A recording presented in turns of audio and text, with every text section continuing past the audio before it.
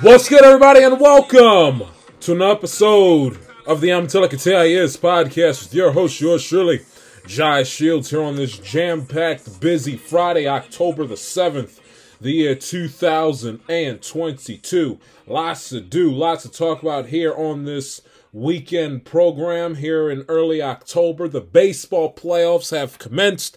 The second ever American League and National League wildcard series to begin the 2022 MLB postseason began at roughly a little after 12 o'clock on the East Coast Friday afternoon, in the West Coast Friday morning over your coffee and bagel and cream cheese. I will get into that and lead with it here to start out the show, and don't you worry, I am aware that it's a jam-packed busy NFL weekend across the board. Week 5, you got Giants and Packers, which is on paper is a solid game with both teams heading into this game at 3-1 playing over in London. Cowboys and the Rams. They get into why I think the Dallas Cowboys have a tremendous chance of winning that game and putting themselves in a great situation for Dak to come back in the next few weeks. Of course, Bengals and Ravens, the matchup of Week 5 coming up on Sunday Night Football here in the 4-1-0. Raiders and Chiefs on Monday night, Week 5 picks. And then, of course, I will try to recap and try to give you my commentary on what was one of the worst football. And this is not. I understand that us as fans, we say that. We say that all the time. We say this all the time, but that was one of the worst football games. If you've watched football for any period of time, that was one of the worst football games, NFL football games we've ever seen, and that the human eye can put their eyes on, because that game wasn't just bad, it was unbleeping watchable. I will get into that as far as the piss poor quality of the game. Nathaniel Hackett needs to go. Russell Wilson is trash. I will give you the lowdown on what was just an absolutely just offensive to the damn senses of a football game to sit up there and dedicate 3 hours of your Thursday night to sit down and watch, because that was just. That was a absolute just disgrace what I saw on Thursday night. Anyway, we shall begin with the aforementioned MLB playoffs, with the postseason beginning here on Friday. You got four wild card matchups, 2 in each league. Tampa, Seattle, and Toronto are your 3 wild card teams, with the divisional winner, the lowest ranked, the third best team in the American League, the worst out of the 3 divisional winners in the American League being the Cleveland Guardians, the winners of the American League Central Division, going up against the highest ranked wildcard team in the Tampa Bay Rays in the first American League wildcard series. And then in the second wildcard series, you got a matchup between the Seattle Mariners. Of course, like we discussed earlier in the week, first time since 2001, they are playing a 163rd and 64th, and if necessary 65th game of their season, going as they made the sojourn east from Seattle to Toronto, across the border and cross country and over the country to go play the Toronto Blue Jays. Meanwhile, on the National League side, you have the St. Louis Cardinals are your third. Not necessarily to the fault of the Cardinals, because the Mets and the Braves both won over 100 games, and the Dodgers won 111 games, for crying out loud. So the Cardinals were pretty much had the third worst record amongst National League division winners just by default, and they will take on the Philadelphia Phillies, who also, as well as we touched on earlier in the week, they ended the National League's longest drought in between playoff appearances, with the Philadelphia Phillies having not been since 2011. And the irony is, I tweeted this out, if you follow me on Twitter and put this on my story. You follow me on Instagram as well at the J Shield.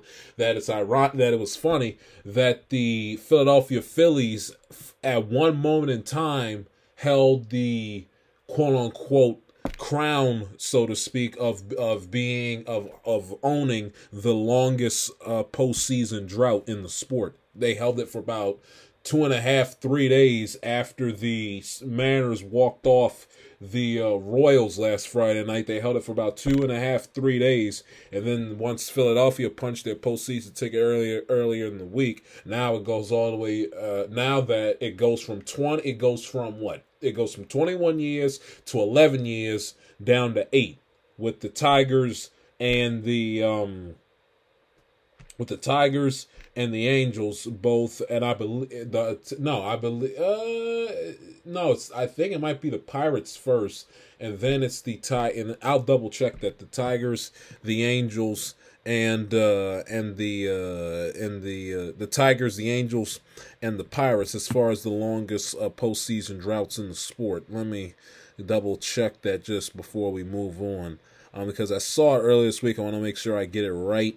With the longest playoff droughts. Yeah, so I got it right. So the Tigers and the Angels both share it at 8 seasons. The last appearance was in 2014, 8 years ago, and they have missed it from 15 up to this year. They co-share it with 8. Their last playoff appearance coming at the same time, 2014. Pittsburgh Pirates are second in line with 7, and having not made the postseason since 2015. Having not made it since 2015. They haven't made it since and they share it with the Kansas City Royals, who haven't made it since. And haven't played an ounce of postseason baseball since the 2015 World Series, where they won it, beat the Mets at Citi Field. And right behind that, it's the Baltimore Orioles, who haven't played a postseason game since the infamous Zach Britton mistake with Buck Showalter up in the 6th, losing to an Edwin Encarnacion walk-off 3-run home run in the wild card game. And the Rangers, who ended up getting beat by Toronto later on in that postseason in the ALDS, have not made it back since as well. So it went from 21 to 11, now down to 8 as far as the current playoff droughts happening in the sport. And the Philadelphia Phillies held the quote unquote infamous crown, so to speak, with the longest drought in the sport for a rough period of about 2.5, 3 days, and then they clinched their ticket as well when they played Houston earlier this week, which I also find to be quite ironic, because the Philadelphia Phillies were playing the Atlanta Braves in 2011, and they were playing the Braves in 2011 in that infamous 162 September 28th, 11 years ago. And what was the team? And the Cardinals were playing in Houston. And won that game forthright, which if I'm not mistaken put the screw or made life difficult for the Braves to win it, and the Braves of course didn't get in. The irony of all of that is the Phillies played the Cardinals their first postseason series in 11 years, which I found to be quite interesting as well. But anyway, let's break down the series. I'll go in order, so I'll start with Tampa Bay and Cleveland. With Tampa Bay, the problem with Tampa Bay is, and what you would worry about. Now, granted, in the winning in the postseason and scoring runs in the playoffs, in October is different. It's a different animal than trying to score runs in April, May, June, July, and August, simply because of the fact that runs are harder to come by, because the ante is raised with the increased level of pitching, not just starting pitching, but of course but of course bullpen help as well. The ante is raised. Thus and if you've watched baseball and are a baseball fan for any a decent period at a time, you know good pitching stops good hitting any day of the week. You could hit the ball out of the ballpark and be a dynamic offense till the cows come home. But if you run to a team that's got a dynamic starting pitching staff and knows how, and with a lockdown bullpen with a couple of guys in the back end where they come in seventh, eighth, and ninth inning, and it's good morning, good afternoon, good night, you got no shot. So, and the thing that will worry about Tampa, although the fact that they can pitch, and that's one of the reasons why they continue to make the playoffs on a year-in-year basis, is the fact that they are able to pitch well, whether it be Glasnow, whether it be McClanahan, you name it. Is the thing that would bother you about Tampa is the fact that with their lack of power. I understand that that you can't always rely on the home run ball to win games, but the problem is, but the double-edged sword with that is that sometimes sometimes you get the timely home run, whether it's the 3-run home run, the one, whatever it is, you get the timely home run, and it does you favors. The one home run blast in a 1-0 pitcher's duel, or 2-0 or 2-1 1-0 pitcher's duel, it can end up being the difference maker in the game. And the thing that would worry you a little bit with Tampa Bay is that they don't hit the ball out of the ballpark a whole hell of a lot. And, in this day and age of home run hitting baseball, you gotta, you just do yourself a favor and just look up and down the rosters of every team that's playing in the postseason. Cleveland, they got Jose Ramirez who can hit the ball out of the ballpark. The Phillies have Kyle Schwarber.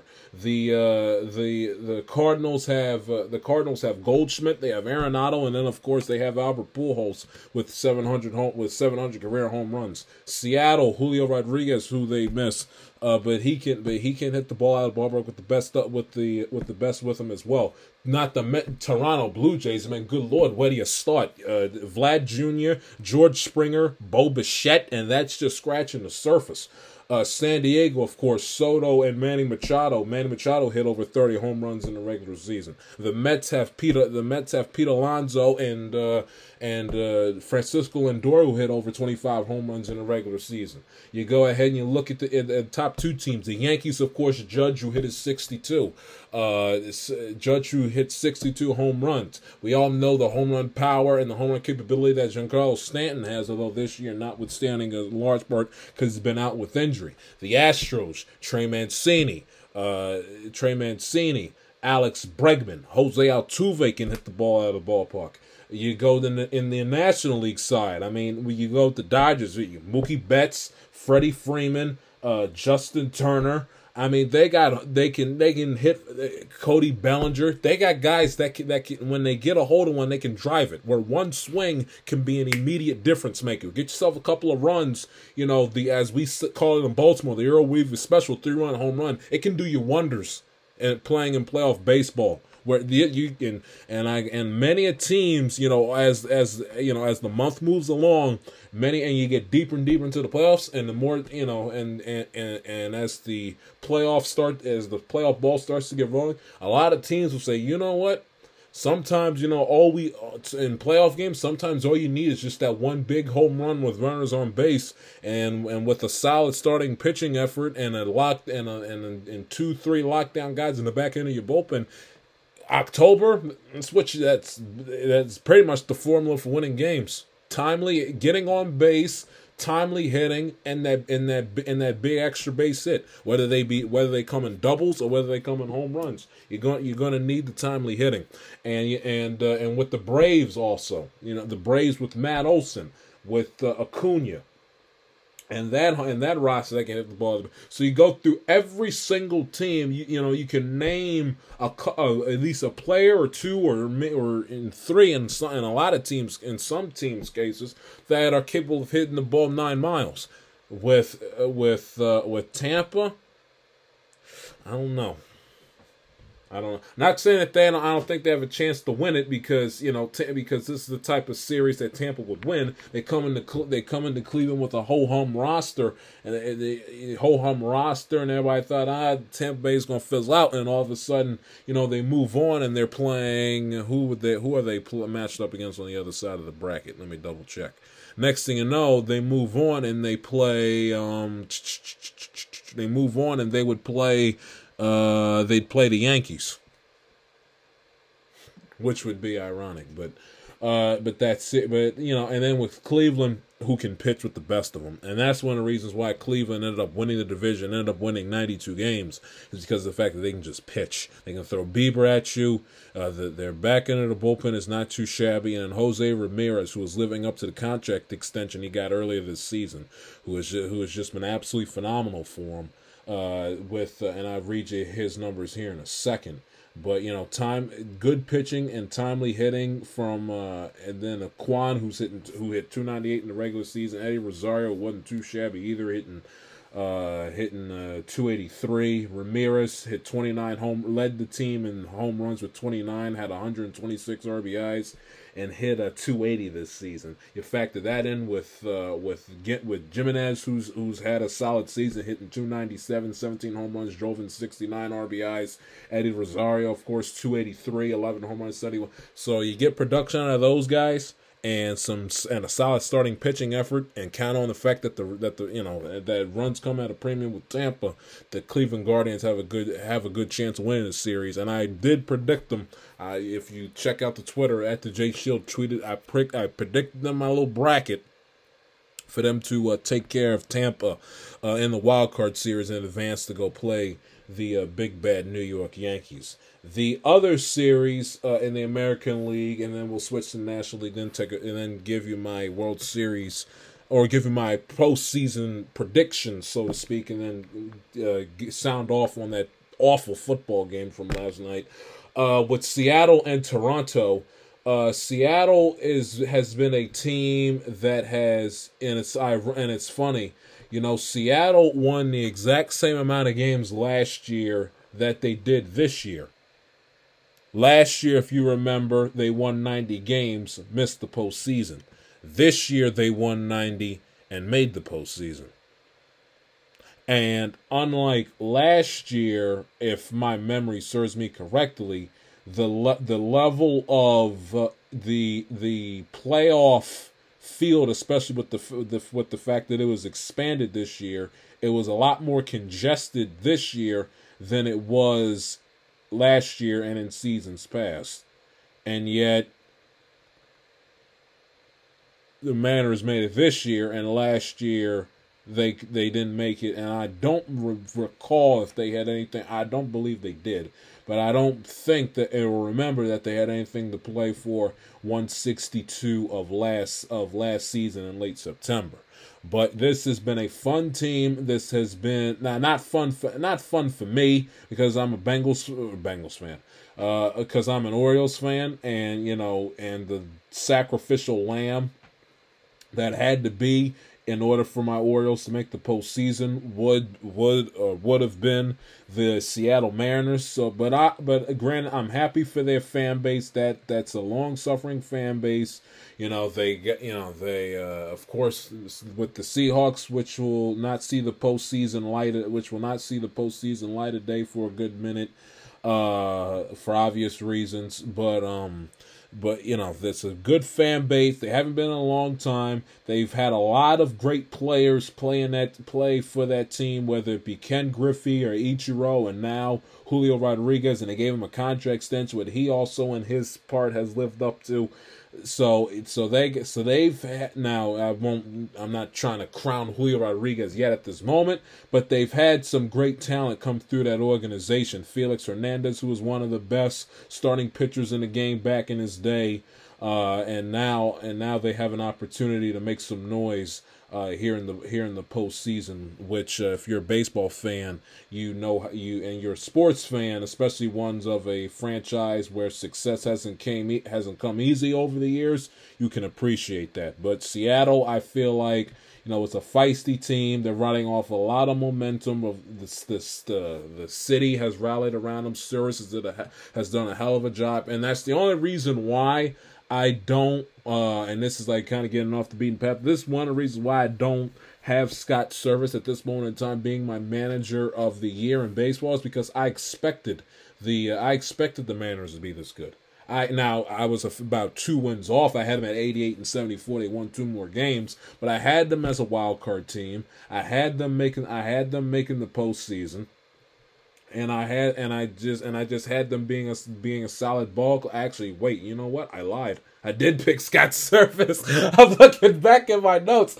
I was like, you know what? I did pick Scott Service. I don't think he's the manager of the year right now, but I think in the American League, you could quibble, you could argue and give it to Brandon Hyde. I could care less, in my honest estimation. Yeah, even though they won 83 games, hell of a season.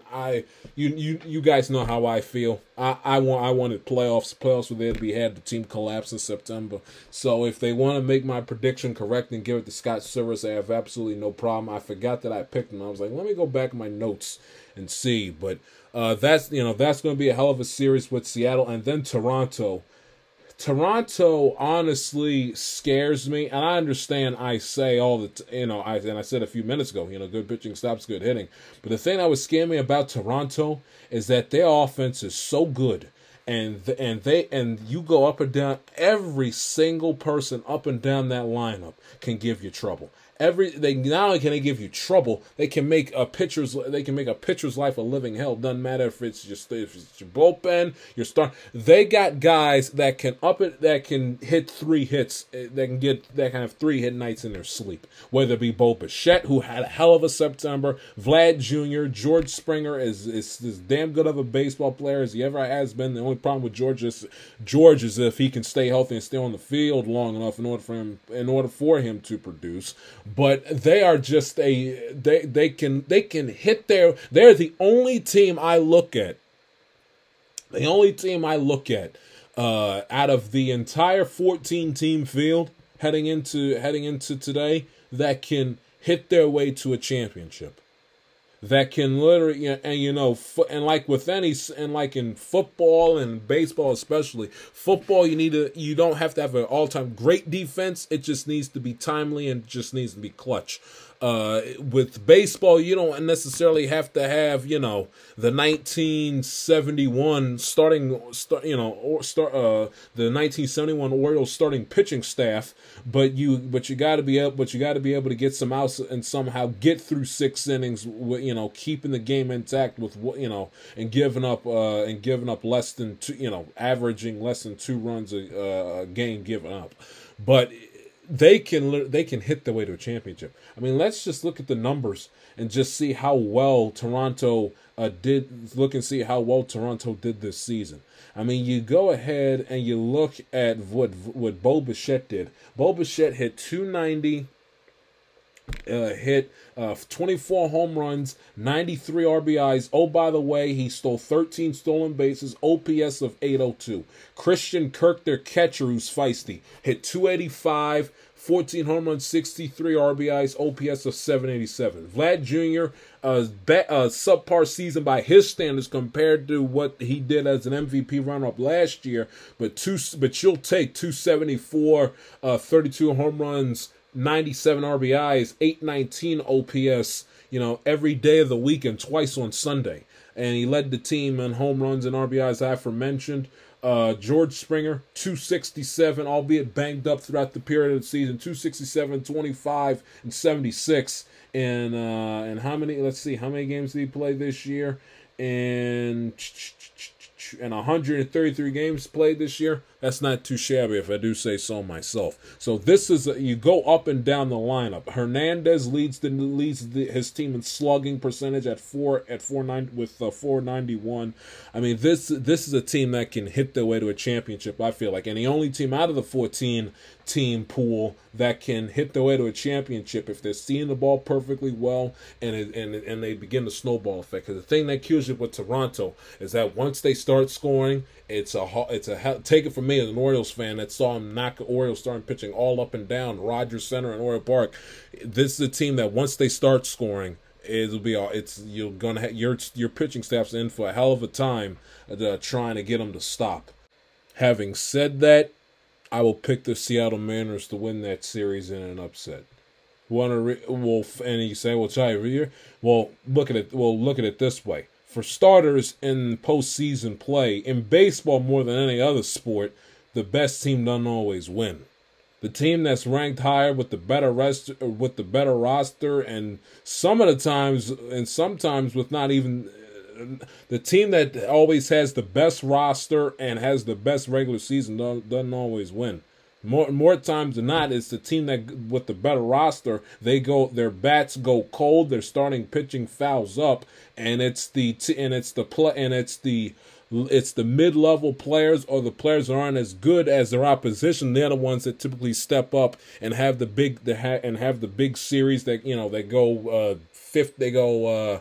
They go 7 for 15 and hit hit 5 home runs and starting pitching and the starting pitching staff mows down every single batter you put in place in front of them. But I like Seattle. I like there's a lot of karma with that baseball team. I think they've had too much of they've fought too hard and they've come too far in order for them to lose to the Blue Jays. I do think though it's a 3-game series. I think it's a 3-game series, but I do not believe that. But I don't believe, in my estimation, that the Blue Jays are going to pull it off. I think the Mariners pitching staff is going to miraculously keep the Blue Jays bats quiet. I understand playing a postseason game at the Rogers Center is not an easy task. But if there's any team that had all that's dealt with plenty of doubt and dealt with plenty of adversity, this season, it's and dealt with a lot with the mindset of changing the narrative. It's the Seattle Mariners. As we move ahead to the National League side of things with the Cardinals and the Phillies. This Cardinal team has been a very interesting team to watch. You watch them early in the season, and it's like they do it, and you say to yourself, the Cardinals do just enough to keep themselves competitive, to keep people going, to keep people showing up at the games, and keep people walking through the turnstiles, and they put a competitive product on the field. Granted, but they never have that one player, or they never play well enough to break that threshold and to where you take them seriously as a baseball fan, as a top tier top tier contender in the National League. And once again, in the last year it was I believe it was the 13. I think it was a 13-game winning streak that they put together in the back end of last season and stormed their way into a wild card game against the Dodgers, which they lost in painful fashion via a walk-off home run from Chris Taylor. But and they got rid of Schultz, the manager, which I thought was a very unorthodox, interesting move. They had the huge winning streak to save their season, got into the postseason, and then all of a sudden I believe he also won Manager of the Year, and then they canned him. But Goldschmidt, Arenado, and also the another thing with this team too. This team is also playing with a cause. They're playing with the motivated cause with Wainwright, Molina, and Albert. With at least for Molina and with Molina and Albert, it being their last ever postseason run of their career. And listen, and another thing too, they hear all the noise, all the talk, all the conversation about how basically they're more of a feel good. They're not that they didn't earn the division, but they're in the playoffs more as a feel good story instead of being a legit top tier contender to the likes of the Braves, the Mets, and the LA Dodgers. Watch them play that little interior motive and use it as an element of motivation and find their way into the World Series. They won about 85 games when I believe they went 85 and 77 and 06 when they won their first title. And no one saw that coming. Stranger things have happened. And they also were a team that was on the brink and whose season was hanging in the balance in 2011, and they ended up making it to the World Series. They ended up making it all the way to the World Series and winning it, beating the Texas Rangers when they were down to their final out, and then David Freese came out of nowhere and saved the day for them, and then walked it off to force the Game 7. But, the Cardinals can play that. Everybody thinks, no, people are into us because Albert with a 700 and Wainwright and Molina being their last ride and Albert's last ride too. But, they can pitch, timely hitting. Pitch, timely hitting, and they got some sluggers on that team.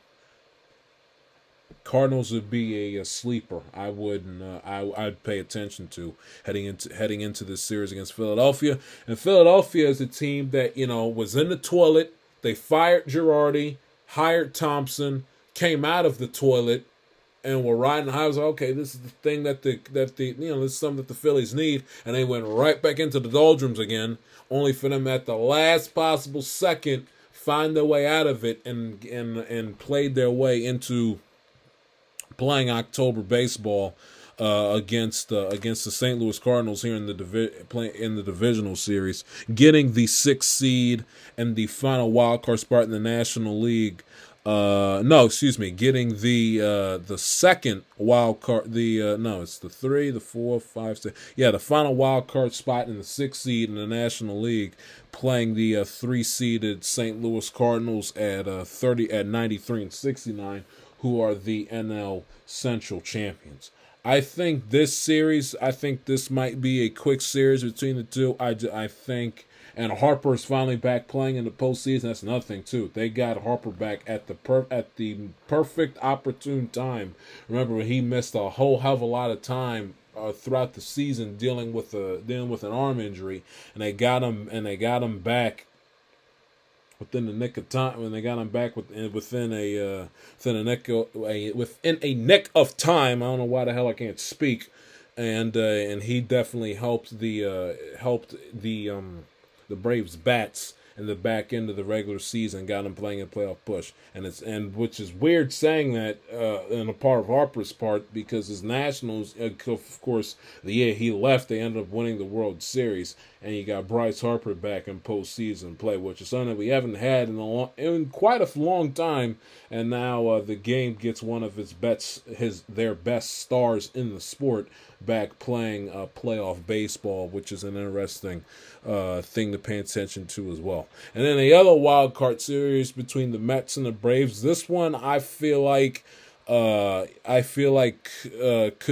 be a surprise series that's over quick in both accounts. I think either the series could be quick on the part of the fact that the Mets that the Mets bats fall asleep like they did last weekend in Atlanta, and that their starting pitching can't hold up, which it couldn't in Atlanta. And to the point where they get the run support, and then they can't hold the lead. DeGrom and Scherzer is on the tap to pitch game 1, who was absolutely deplorable. He and DeGrom were last week down in Atlanta.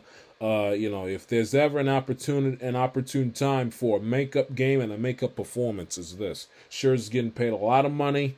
Considered one of the best starting pitchers in the sport. You spit the bit last weekend and cost the Braves the division. He goes out there and lays an egg and allows Juan Soto to hit the ball out of the ballpark and Manny Machado to have a 3-hit night. and Max Scherzer may never show his face in the city of New York, and specifically within the borough of Queens at Citi Field again. If he screws around and has a rough night coming up tonight at 8:00, going against Yu Darvish, starting pitcher for the San Diego Padres. And if you know anything, you know about Yu Darvish's foul ups and postseasons of past, whether it be with San Diego or with the Dodgers, of course, in 2017. You got Alek Manoah. No, it's Alex. Excuse me, not Alec. Going on the mound for. No, I had it right the first time. It's Alek Manoah going for the Toronto Blue Jays in Game 1 on Friday, who's had a hell of a season in his own right as well. Read off his numbers right quick. Manoah went. Let's see if I can scroll down here and find it. Manoah had an excellent season for Toronto this year. I'll read to you his stat line once I can find it. 2.24 ERA. Led his team in wins with 16. 2.24 ERA, 16-7. 196 innings pitched with a whip slightly below 1. He goes on the mound for Toronto, who's had a hell of a regular season as well. As far as the postseason is concerned, I think that there are three out of the 6 teams in the American League I can see winning a championship, and the Yankees are not one of them. I can see the Astros, the Blue Jays, and the Guardians winning a championship. Guardians have the great player in Ramirez, and they can pitch, and they got the ace starting pitcher, which is Bieber, who will be a godsend for him, at least to start in the wild card series against Tampa. The Astros has been there, done that, bought the T-shirt. They can pitch. Verlander, who's a Cy Young, who in my honest estimation will get the American League Cy Young, has had an absolutely his season this year has just been that of a renaissance. He's been so damn good for him. Trey Mancini playing in postseason baseball will provide a jolt for him personally. And then of course, with Bregman and Altuve, who are as good as they come as a second baseman and third baseman, not just obviously defensively, but at the plate as well. And the Astros, 106 games, number 1 seed in the American League. Why wouldn't they be favored to go to the World Series? The Blue Jays, like I said, because they can hit.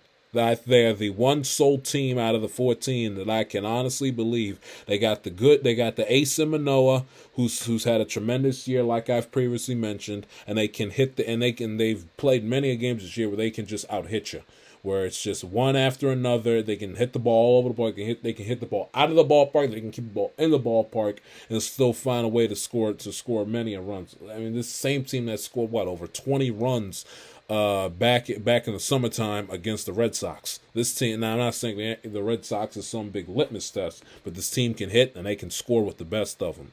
And then the third team, in the American League, I feel like that can win. It would be the well, you know what? It would be the Yankees. I lied. It would be the Yankees. Simply right, but in that order, they would be the third. They would be the third team. I don't trust. I like the Yankees winning a championship more than I do Tampa, and more than I do Seattle. Seattle, young team, just getting there, and Tampa, I worry about their offense. But with the Yankees, they have experience in their corner, so to speak. Boone, this is not his first rodeo. He's managing the postseason every year. He's been a Yankee manager, 18, 19, 20, 21, and now 2022. Won their division, 99 games they won this year. They know that if they make it through the ALDS, whether they play Cleveland or whether they play Tampa, that Houston, more likely than not, unless something unforeseen happens, will be right there waiting for them in the ALCS, and they got to climb. And if they beat Houston, they finally get cross that bridge and beat Houston, then they would be a liable threat in the World Series, because beating the Yankees, getting back to the World Series and beating Houston in the ALCS to do it, at least for that Yankee team, specifically with the manager and players in their locker room, they would treat that as their World Series. Them beating the Astros to win the pennant and to get the Yankee franchise back to playing World Series baseball, and if they were able to defeat that challenge, say it comes to pass, and if the opportunity presents itself, they'd go into that World Series with house money. Whether it be they're playing the Mets, the Braves if they got themselves back there again, or the Dodgers. Especially if they play if they play the Braves, I think more pressure would be on the Yankees because the Braves won the year before. If they got to the World Series, the pressure would be there if they were to play the Mets, simply because the Subway Series and the Yankees losing the World Series to the Mets, the Yankees would never live that down. Especially Boone and especially Cashman and Steinbrenner, the owner.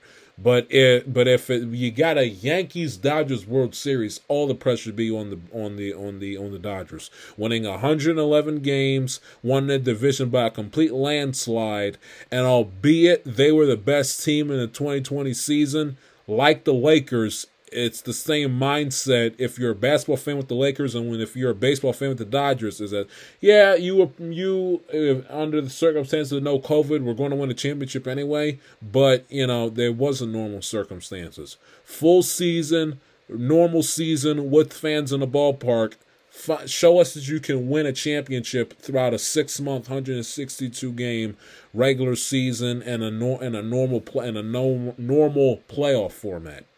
Now, granted, the playoff format this year is exactly the way it was in 2020, but you get the idea. Outside of the fact that you were playing games in neutral sites and with no fans and everything else, but still, you get the idea. But I think it would be I have the ALDS matching up between an all AL West ALDS between the Astros and the Mariners. I have the Astros knocking out the Mariners in the ALDS in 4 games. Moving on to the ALCS, to play the winner of which I will believe will be the Guardians and the Yankees. I believe the Yankees will win that series, advance to the ALCS. You have Astros-Yankees again. Astros beat the Yankees in 5 games in the ALCS. Advance to the World Series to wait as we go to the National League side. I believe the NLDS will be the Cardinals and the Braves. Braves will win, and what I believe Braves win that series in a clean sweep in 3 games, and move on to the NLCS. Dodgers and Mets. I believe the Mets will come out of the series with San Diego, like I aforementioned. Dodgers and Mets, hell of a series. We'll go the full 5 games, although I think the Mets will be able to pull it out. Then you'll have an all NL East. Mets versus Braves with the same record, 101-61 for the National League pennant. I think the Mets will get their revenge, get to the World Series. Astros-Mets World Series.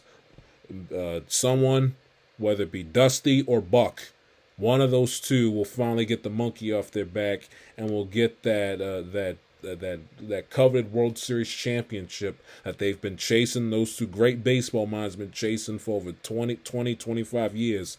That they've been chasing it for a long time. And I think finally it will be my man Buck to bring it home for the New York Mets.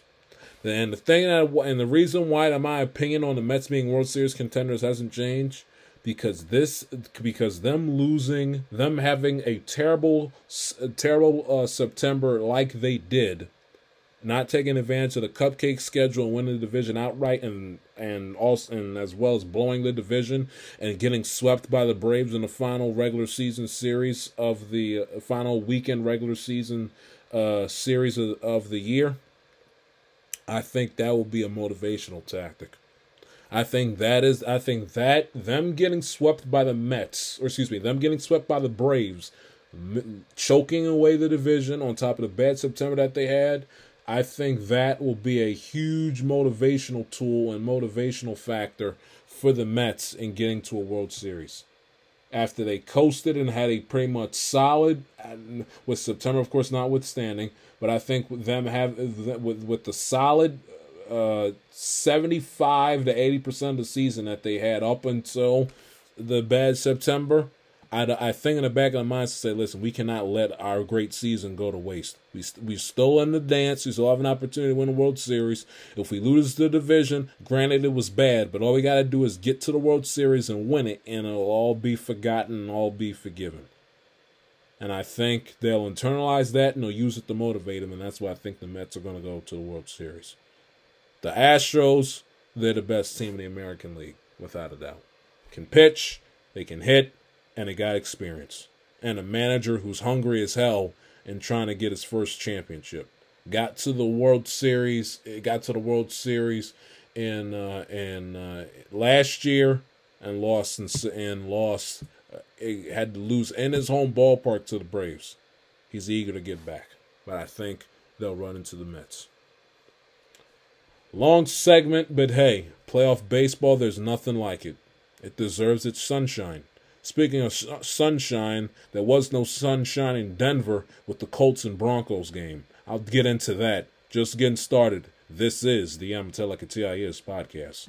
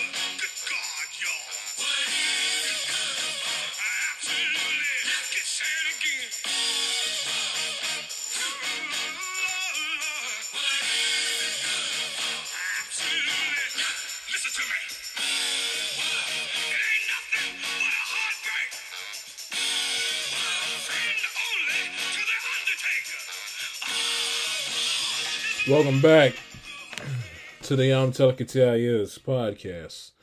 So we move ahead to the Week 5 action taking place on Sunday. 4 marquee games to pay attention to this weekend. We will begin with the Giants and the Packers, which is an interesting game, in part because it's in London.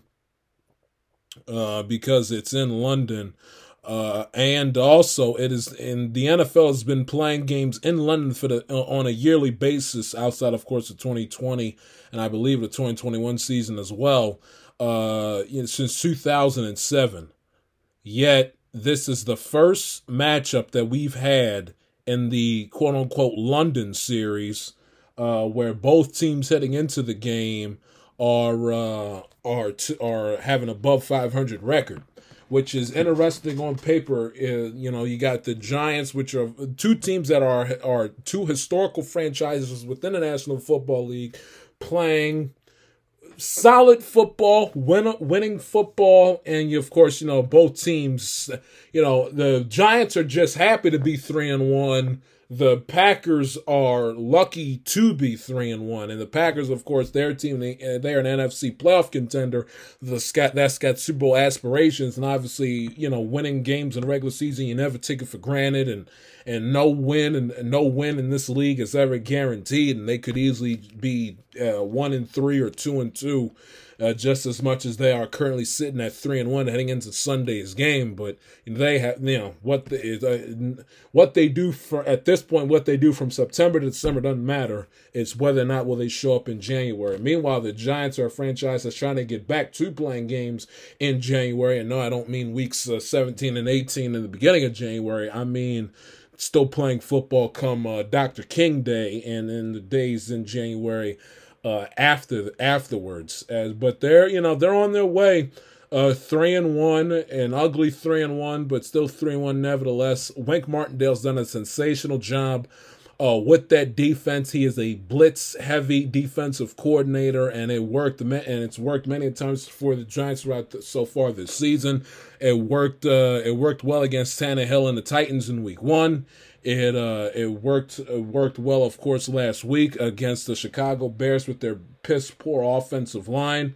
It didn't work out well for them against Dallas on that Monday night, but it worked well against Carolina. The rattled Baker Mayfield in a 19-16 victory for them.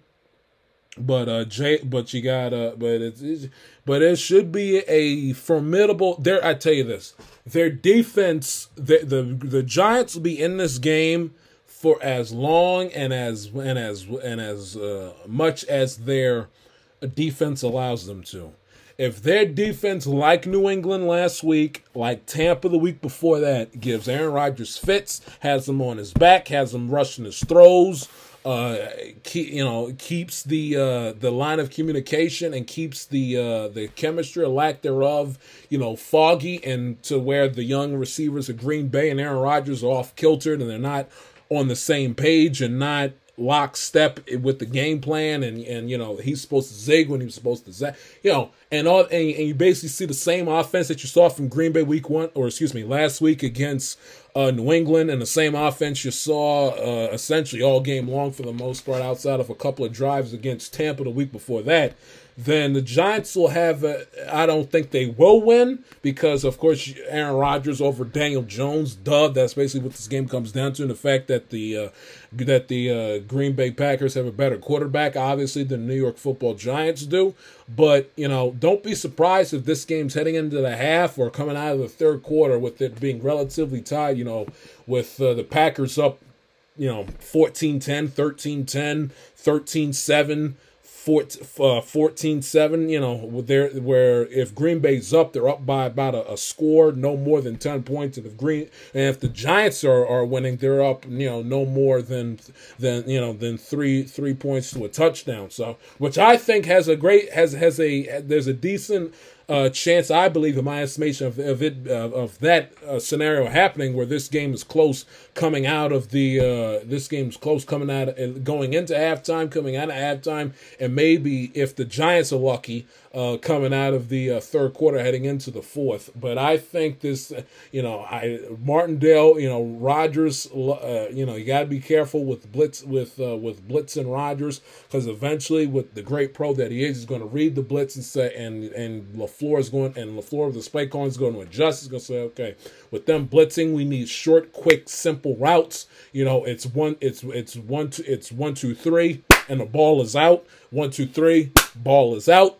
So if Martindale gets a little blitz happy and gets a little blitz crazy, and although they're rattling Rodgers and they're making him sweat and they're making him work to get the ball out of his hands, but they're not, sacking him on every single play like they did against Chicago last week, I expect Green Bay to make the necessary adjustments on the offensive side, adjust their blocking schemes, their blocking assignments up front, and LaFleur with Rodgers get with the receivers and say, hey, we can't let the ball launch. One guy go deep, and the other one's quick in routes, out routes, curl routes, and slant routes, and drag routes underneath, and then we'll take advantage of the Giants defense that way, which I would expect to happen. I expect this to be a game that's close for about a half into the third quarter, and then whether it be a Daniel Jones turnover, or just a blown coverage by the Giants, and Green Bay takes advantage, and it'll bring them enough momentum to either tie the game or go out in front, and I expect Green Bay to win this game by about 7-10 points tops. But it's an intriguing matchup on paper. If This would mean the absolute world to the Giants if they were able to pull off the upset. Green Bay's favored by 8 points, by the way. If they were able to pull off the upset and absolutely steal a game and be 4-1, having beat the big bad Green Bay Packers, it would mean more to the Giants winning this game, obviously, than it would mean to the Green Bay Packers. But hey, neutral site game, not playing in Lambeau. You're in London, across the country. Why not go out there and put on a show? Daniel Jones, who had to come out of the game last week against Chicago, says he's likely to play as of this moment in time. So, Daniel Jones, protect the football, man. Protect the football, especially with that Green Bay Packer defense, which has been stout, which has been on fire to begin the season. Got after Tom Brady. Well 2 weeks ago in their win against Tampa in Tampa. So if you're Daniel Jones, got to protect the football, because you know that Green Bay Packer defense will come hunting just as much as Winks guys will. That's game number 1 to pay attention to. Game number 2 is the game of the week at 4:25 on Fox between the Cowboys and the Rams. And this is a game that if I'm a Rams fan, and take it from me as a Bengals fan that got punched in the mouth by the Dallas Cowboys back in week 2, take it from my own personal experience. This is a game that if you're a Rams fan, you got to look at this game as if you got to look at this game against Dallas as if it's your game against as if it's the Buffalo game, in the aspects of, if you don't have your A game and you don't have a plan to stop your opponent's best player, it's going to be a long night. Because Micah Parsons is to the Dallas Cowboys to what Josh Allen is to the Buffalo Bills, where once they get on the roll, boy, look out, because it is not going to be a fun afternoon or a fun game, a fun 3 hours if you're a fan of their opponent.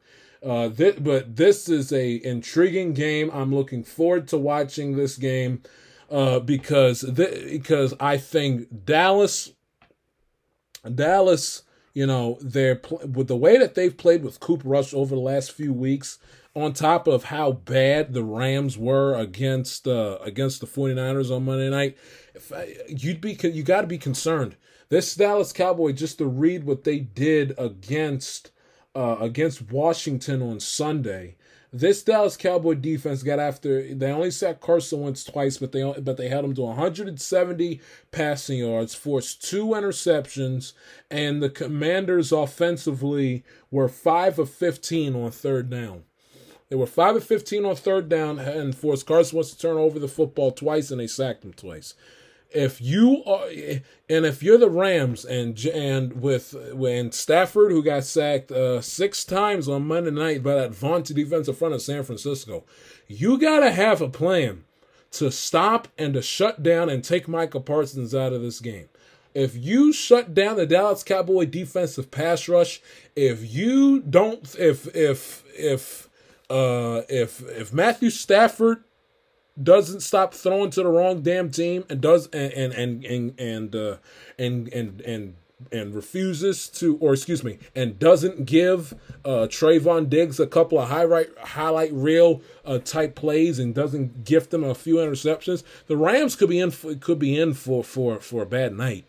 I mean, simply because of the fact that, especially if you're the Rams, this is not a team that you can afford. Matthew Stafford, he couldn't afford any pick sixes Monday night against San Francisco, but that pick six was like, it was the coup de grace to the game. If Matthew Stafford gives up a pick six, which he leads the league in, by the way, Hall of Famer, my ass, if he gives up another pick six, if there's a pick six at an ill-advised time where either the game is tight and the Rams are trying to climb out of a deficit, or the game is tied, or the Cowboys are up a touchdown or a field goal or so, that could end up being the difference maker in the game. Because what you do not want to do, if you're a team that's got a struggling offense going up against a team with a respectable, decent offense in turn and a shutdown defense like Dallas, you cannot afford to give them any free possessions. You can. I said the same thing in the Bengals game. I'll say it again. Like with the Bengals in their Week 2 game, coming off of the 4 interceptions that Burrow threw against Pittsburgh in Week 1, they couldn't afford to come into Dallas and have Joe Burrow be lackadaisical and be careless with the football when your offense is in a rut and the Cowboy offense does just enough to put points on the board to give their defense a chance to shut down opponents for them to win games. And that was coming off of their loss against Tampa, but still, it's just the way that their team this year without Dak Prescott is constructed. They are constructed to play with leads and to play in close games. If you are Matthew Stafford, if you're the Rams, and you throw a dumb, bonehead, asinine interception, a pick six to be more specific, and you're down 17-10 with about 3:40 in the fourth quarter with the game still hanging in the balance, you're done. You're down 17-10, you're down 20-10, you throw a pick six with like less than 8 minutes, less than 6 minutes to go in regulation, you're cooked. You're not winning that football game. Because what you're going to do, they're going to take the football, go right back, go up 7. They steal a possession, so now you're up 2 scores. You got to use your timeouts. Your offense has had a bad night. Offensive line's piss poor. You can't run the football worth a damn because Sean McVay, as we discussed on Tuesday, was trigger happy and was looking at an opportunity, finding an opportunity to abandon the run game. You have no run game. You're hell bent like Russell Wilson with Sutton, with Stafford throwing the ball to Cooper Kupp all the damn time. What, you don't think that Dan Quinn is going to have a game plan and say, hey, Diggs and player B, you guys, your assignment, make sure that Cooper Kupp doesn't beat us. And if he catches passes, he catches them and it gets met with immediate contact. The Dallas Cowboy defensive game plan is simple. Get after Matthew Stafford and make Matthew Stafford throw the ball to anyone else but Cooper Kupp. That is one of the simplest defensive game plans heading into a game that you can decipher out of all these games heading in. Get after Matthew Stafford, which means Micah Parsons and that defensive front for Dallas. You go blitz the hell out of the quarterback, get after his ass, and go ahead and hunt, while the secondary lock up Cooper Kupp and make him throw to anybody else but him. If Allen Robinson finally comes alive and has a huge game, you'll live with it. If Ben Skowronek has a huge game, their de facto fullback number 18, if he has a huge game on Sunday, you'll live with it. If Cam Akers runs the football up and down your throats and McVay doesn't abandon the run for a change, you'll live with it. If Henderson, same thing, you'll live with it. If Tyler Higbee has a big time afternoon, you will live with it. But you get after Matthew Stafford and lock and put the clamps down on Cooper Kupp. You get after Matthew Stafford and put the clamps down on Kupp, and they let Kupp have his numbers, but they didn't let him take over the game. They didn't let Cooper Kupp put his imprint and implant on the game like he did last year, like he did in the championship game against San Francisco back in January. 49 Davis didn't let him do that. He had to let him have his numbers, 14 receptions for $122, but if they kept him out of the end zone, and they were garbage time numbers. They were empty. They were empty calories. They had no real substance. His numbers that he put up on Monday night had no real substance in terms of the outcome of the game and what the Rams' offensive production. You're the Dallas Cowboy defense and Dan Quinn. You have that same philosophy. Put Matthew Stafford on his ass and you lock down Cooper Kupp. Stafford was sacked 7 times on Monday night. I expect him to get sacked no less than 3. No less than 3. I think this is a game that the Dallas Cowboys could absolutely steal.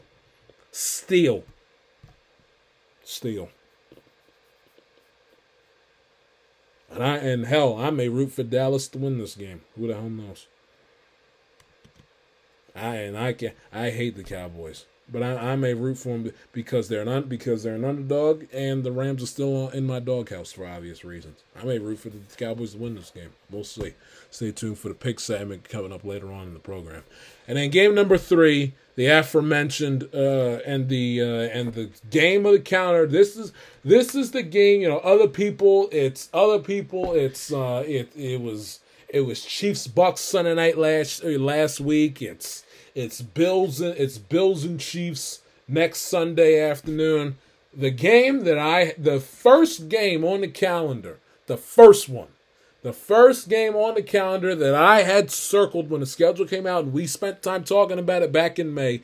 The first game was Bengals Ravens right here in Baltimore on Sunday Night Football. That was the game. That by far is the game of Week 5. Throughout the Week 5 slate, from heading into last night on Thursday night through the Monday night game, that is by far the Chiefs beat the hell out of the Raiders all the time in Kansas City, so that's out.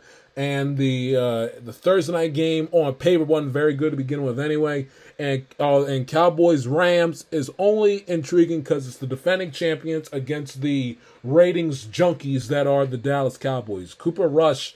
And not that Dak Prescott was either, but it could be an entertaining game to watch, but it isn't a great, fantastic remote stopper game on paper the way that Bengals and Ravens is. Because Bengals and Ravens, of course, you know the history. The two matchups that the two teams, the 2 games that the both played against each other last year, where the Bengals didn't just beat the Ravens, and I'm not saying this as a Bengals fan bragging, it's just the way it is, objectively speaking. The Bengals didn't just beat the Ravens, they beat the hell out of them, and they absolutely embarrassed them. They kicked their ass up and down M&T Bank Stadium, and then named Paul Brown Stadium. They embarrassed them. The Bengals coming off of an impressive win against Detroit in Detroit, coming into Baltimore, big bad Ravens flying high in the AFC North. Everyone's like, okay, the Bengals got some wins under their belt in September. Let's see how good they are. You know, and this is after they beat the piss out of Pittsburgh, and they beat the Lions, and they beat the Vikings in overtime Week 1 with their only bad game that they had that at that point in the season was when they got ambushed by the Chicago Bears in Week 2. They head into Baltimore, and what do? They play it close, and they play Baltimore tough in the first half. In the second half, they explode. Jamar Chase went nuts. I could read you the stats, but you know them by now. And Joe Burrow just went absolutely crazy. And this is where the Raven fan doesn't like, they get amnesia when you talk about this game, and they love to say, oh, well, Joe Burrow did nothing but beat a bunch of backups and third stringers and practice squad guys, while conveniently forgetting 2 things. A, their then defensive coordinator at the time, Wink Martindale, poked the bear, and that is mocking and making and talking about Joe Burrow with the Hall of Fame jacket stuff. And secondly, the Ravens had 8 wins and were still competing and were still mathematically and logically via the eye test in play with winning the AFC North at that point period in time. And albeit they had to trot out third stringer Josh Johnson, they still had something to play for, which is something that Ravens fans conveniently forget when you talk about the Week 16 game at Paul Brown Stadium. At Paul Brown Stadium late in December of last season, where Joe Burrow set the Bengals franchise record for the most passing yards in a game with over 500 yards of offense. But this is a game history, and I bring all that up to say that if you're the Bengals and if you're Zach Taylor, you know going into this game that the Ravens got one thing on their mind, and that is revenge. If you expect the Ravens to come out this game flat, if you're Zach Taylor or if you're a Cincinnati Bengal player, you best get it out your head and get that out of your mindset right now. On top of the history of what occurred between these two teams last year, on top of the fact that the Ravens in 2 out of their last 3 games and in their last 2 home games, they've done nothing but spit the bit and blow double-digit leads in both, double-digit leads in the fourth quarter in both games against the Dolphins in week 2 against the Dolphins in week 3, and against excuse me, against the Dolphins in week 2, and against the Bills in week 4. They're hungry. And if that wasn't enough, they're currently riding a 5-game home losing streak in which they had not won a home game since, ironically enough, the last time they were on Sunday Night Football, which you have to go back to week 12 of last season, when they played an AFC North rival opponent from the state of Ohio in the Cleveland Browns on Sunday Night Football. So all things are pointing up Ravens for them to bounce back. The home losing streak, they've lost 2 out of their last 3 games in the fashion that they have, in blowing double-digit leads in the fourth quarter. And it has an opportunity to come full circle, ending the home losing streak on Sunday Night Football, which was the last on Sunday Night Football, against an AFC division rival the AFC division rival team from Ohio. It has an opportunity to come full circle. Haven't won a game since, and they have an opportunity to get back on track. Win their first home game in eons, and get a little revenge from the 2 beatdowns they took from Cincinnati from last year, which would not surprise me. Now, do I expect a blowout of any kind? No. I expect my heart to be racing and me to be bright-eyed and bushy-tailed, me not being able to fall asleep till about a little before 1 o'clock in the morning, just based on just how these Bengal games have gone over the last few weeks, dating back to the playoffs of last year. So I do not expect a blowout regardless who wins. It'd be hard to convince me that the winner of this game would win this game by more than 8 points. You'd have a hard time convincing me. You would have a hard time convincing me of that. So I think this game will not be a blowout by any sense of the imagination. That this game will be tied, and you'll have many elite changes throughout this game.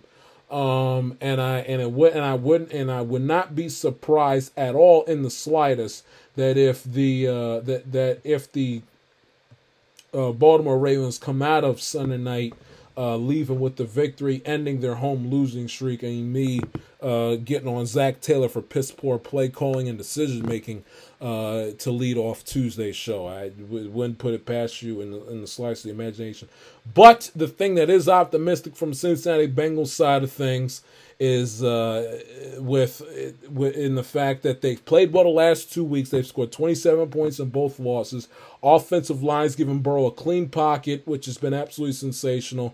Tyler Boyd took advantage of the fact that Jamar Chase was locked down in large part by Sauce Gardner in Week 3 against the Jets.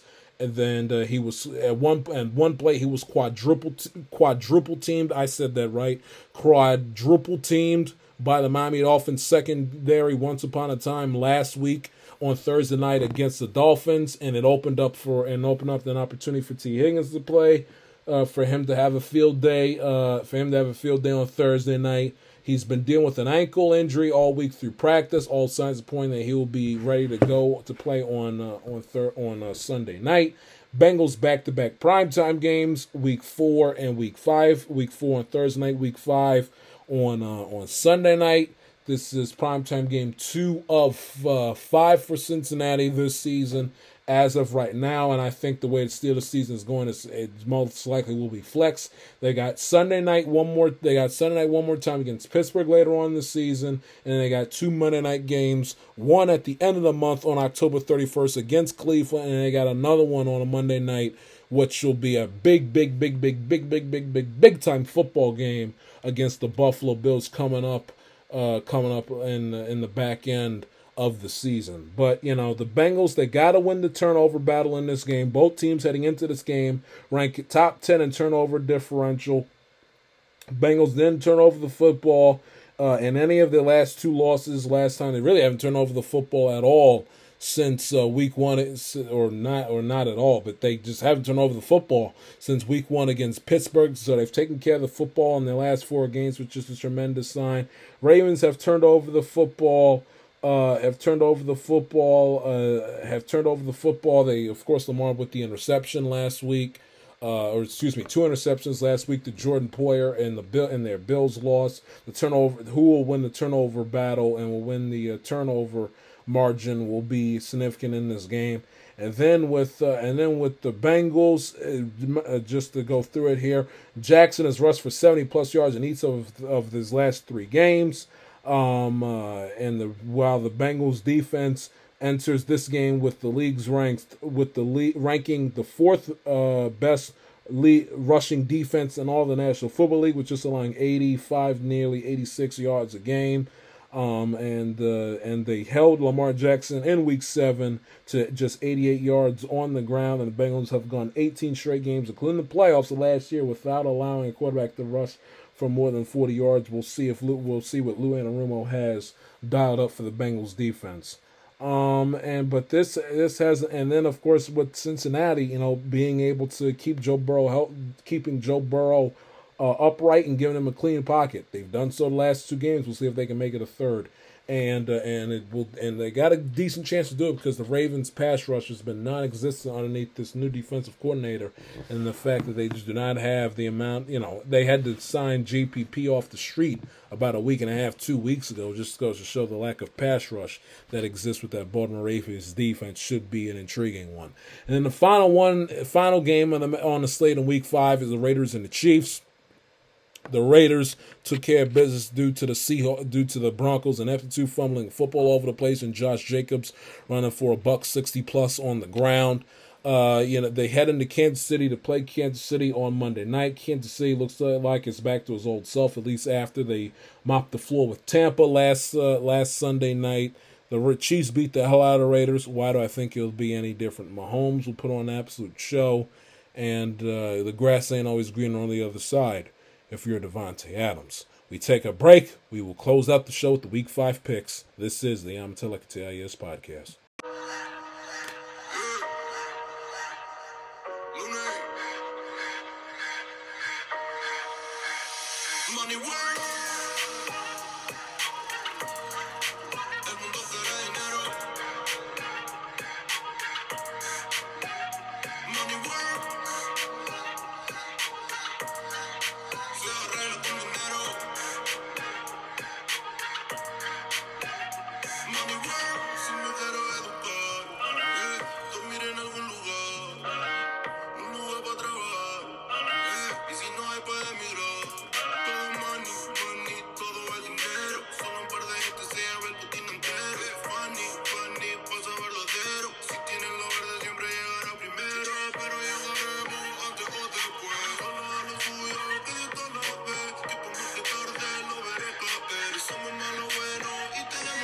Welcome back to the Amatella Catalias podcast.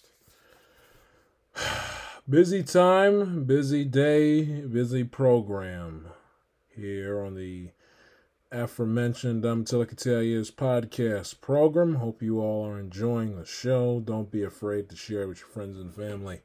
Like and share. And follow the show on Twitter at Amatel_TIS and the show on Instagram at Amatella_podcast if you haven't already.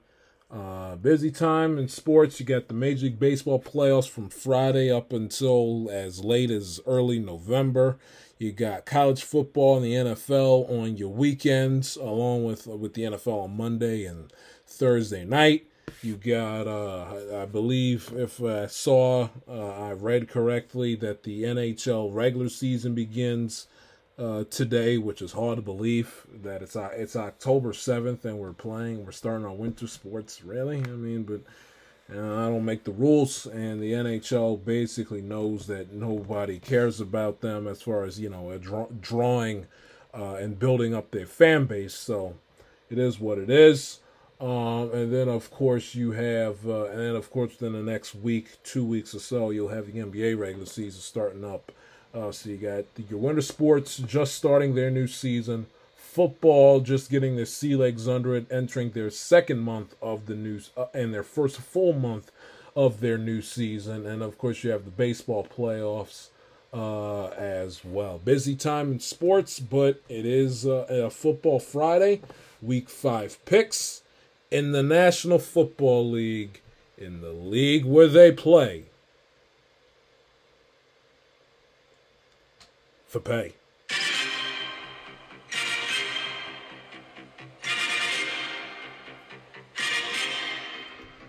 Game number 1 between the New York Football Giants and the Green Bay Packers. Packers are favored minus 7.5. Turn the music down a little bit. As the Green Bay Packers favored minus 7.5, coming off of their overtime victory over the New England Patriots last week, while the Giants coming off of their week 4 victory against the Chicago Bears. Give me the Green Bay Packers to win this game in a competitive close one by the final score of 20-10. Move along to the Pittsburgh Steelers taking on the Buffalo Bills. Bills favored by 2 touchdowns, minus 14 points. Kenny Pickett's NFL starting debut for Pittsburgh, who's coming off of a Week 4 loss at home to the Bills division rival New York Jets, while Buffalo's coming off of their last second victory against Pittsburgh's rival Baltimore. In Baltimore, they come back home to take on the Steelers, favored by 14 points. Give me the Buffalo Bills to win this game by the final score of 42-10. Moving along to game number 3 here in our slate between the Los Angeles Chargers, who are favored by a field goal, taking on the Cleveland Browns. Browns last time out lost a heartbreaker to the Atlanta Falcons, while the Chargers coming off of a bounce-back victory against the Houston Texans on the road. Give me the Chargers to win this game by the final score of 28-17 as we move ahead to Houston and the Jacksonville Jaguars. Jaguars are favored by a touchdown, coming off of their Houston coming off of their aforementioned loss to the Los Angeles Chargers, and Jacksonville coming off of their sloppy Week 4 defeat where they turned over the football a bunch. Trevor Lawrence, huge part of that, putting the ball on the ground with the fumbles against the Philadelphia Eagles in Week 4. Jacksonville's favored by a touchdown. Give me Jacksonville to win this game by a touchdown by the final score of 27-20. We move ahead with the Chicago Bears taking on the Minnesota Vikings. Vikings won via a Will Lutz missed double doink over in London last Sunday morning here in the East, while the Chicago Bears coming off of a Week 4 defeat at the Meadowlands at the hands of the New York Football Giants. Give me the Minnesota Vikings to win this game by the final score of 31-10 as we move it along to the Detroit Lions, who are coming off of a tough loss where their offense is funny. With Detroit, they have the league's worst defense in terms of points allowed per game, and they have the league's best offense as far as points scored per game, both, I believe, at the 35-point mark. It goes to show you with the Detroit Lions, as they lost last time out in an absolute shootout that nobody saw coming against the Seattle Seahawks. Detroit, give me the Detroit Lions, who are going up against the New England Patriots, who lost in overtime to the Green Bay Packers last week. Give me the Detroit Lions to take care of business and win this game by the final score of 27-7. By the final score of 27-20. We move things along and move things ahead with Bailey Zappi, the man behind center for the New England Patriots last week against Green Bay. The Seattle Seahawks head into New Orleans to take on the Saints, who are 5-5, coming off of their aforementioned loss in London to the Vikings. Seattle coming off of the aforementioned shootout victory against the Detroit Lions last week. New Orleans is favored -5.5. Give me the Seattle Seahawks, though, to win this game by the final score of 31-21. We move things ahead with the Miami Dolphins, who are 3.5-point favorites, taking on the New York Jets. Jets getting Zach Wilson back for the first game of the 2022 season last week in their victory against the Pittsburgh Steelers, while the Dolphins have had some time to think about their loss against the Cincinnati Bengals last Thursday night, or 2 Thursday nights ago, I should say. No to attack Valoa, obviously. Teddy Two Gloves, Teddy Bridgewater will be the man behind center for Miami. Give me the Jets to win this game in an upset by the final score of 26-23. We move things along with the game number. We move things along with the Atlanta Falcons, who are in Tampa to take on the Tampa Bay Buccaneers. Tom Brady, in his long, illustrious, decorated career, has never lost a game to the Atlanta Falcons. That's not a made-up stat. He has never, ever in his career, since being in the league in the year 2000, being a starting quarterback since 2001, lost the Atlanta Falcons. And why in the world should he start now? 8.5-point favorites, Tampa Bay is, coming off of this Sunday night beat down at the hands of Patrick Mahomes and the Kansas City Chiefs, while Atlanta's coming off of a clutch victory, clutch and heart-racing victory against the Cleveland Browns last week. Give me the Tampa Bay Buccaneers to bounce back in this game by the final score of 31-14. We move things ahead with the Tennessee Titans, who are 2.5-point favorites, taking on the Washington Commanders. The Commanders, the last time out, they were handled pretty mildly by Cooper Rush, CeeDee Lamb, and the Dallas Cowboys last week. They returned home to host the Tennessee Titans, who are coming off of their Week 4 victory against the Indianapolis Colts on the road. Give me the Tennessee Titans to take care of business in this game by the final score of 27-17. We move things ahead with the San Francisco 49ers, who are on a short week, but coming off of a impressive and dominant victory against their division rival Los Angeles Rams in a rematch of last season's NFC Championship game. 6.5-point favorites taking on the hapless Carolina Panthers, who just have not gotten anything going. Baker Mayfield stinks. Matt Rule is his hot seat is on fire at this point. They lost last week at home to the Arizona Cardinals. San Francisco 6.5-point favorites. Give me the San Francisco 49ers win this game by the final score of 28-13. We move things ahead with the Philadelphia Eagles, who are 5.5-point favorites, taking on the aforementioned Cardinals, who beat the Panthers last week. Philadelphia Eagles are the only undefeated team in the National Football League, having taken care of business against the Jacksonville Jaguars last week in a monsoon. 5.5-point favorites. Give me the Philadelphia Eagles to improve to 5-0 on the season by the final score of 31-17. The Dallas Cowboys are 4.5-point underdogs to the Los Angeles Rams, who lost to the aforementioned San Francisco 49ers earlier this work week on Monday night. Meanwhile, the Dallas Cowboys are coming off of yet another not impressive, but a dominant victory against the Washington Commanders at home. Give me the Dallas Cowboys to win this game. You heard me right.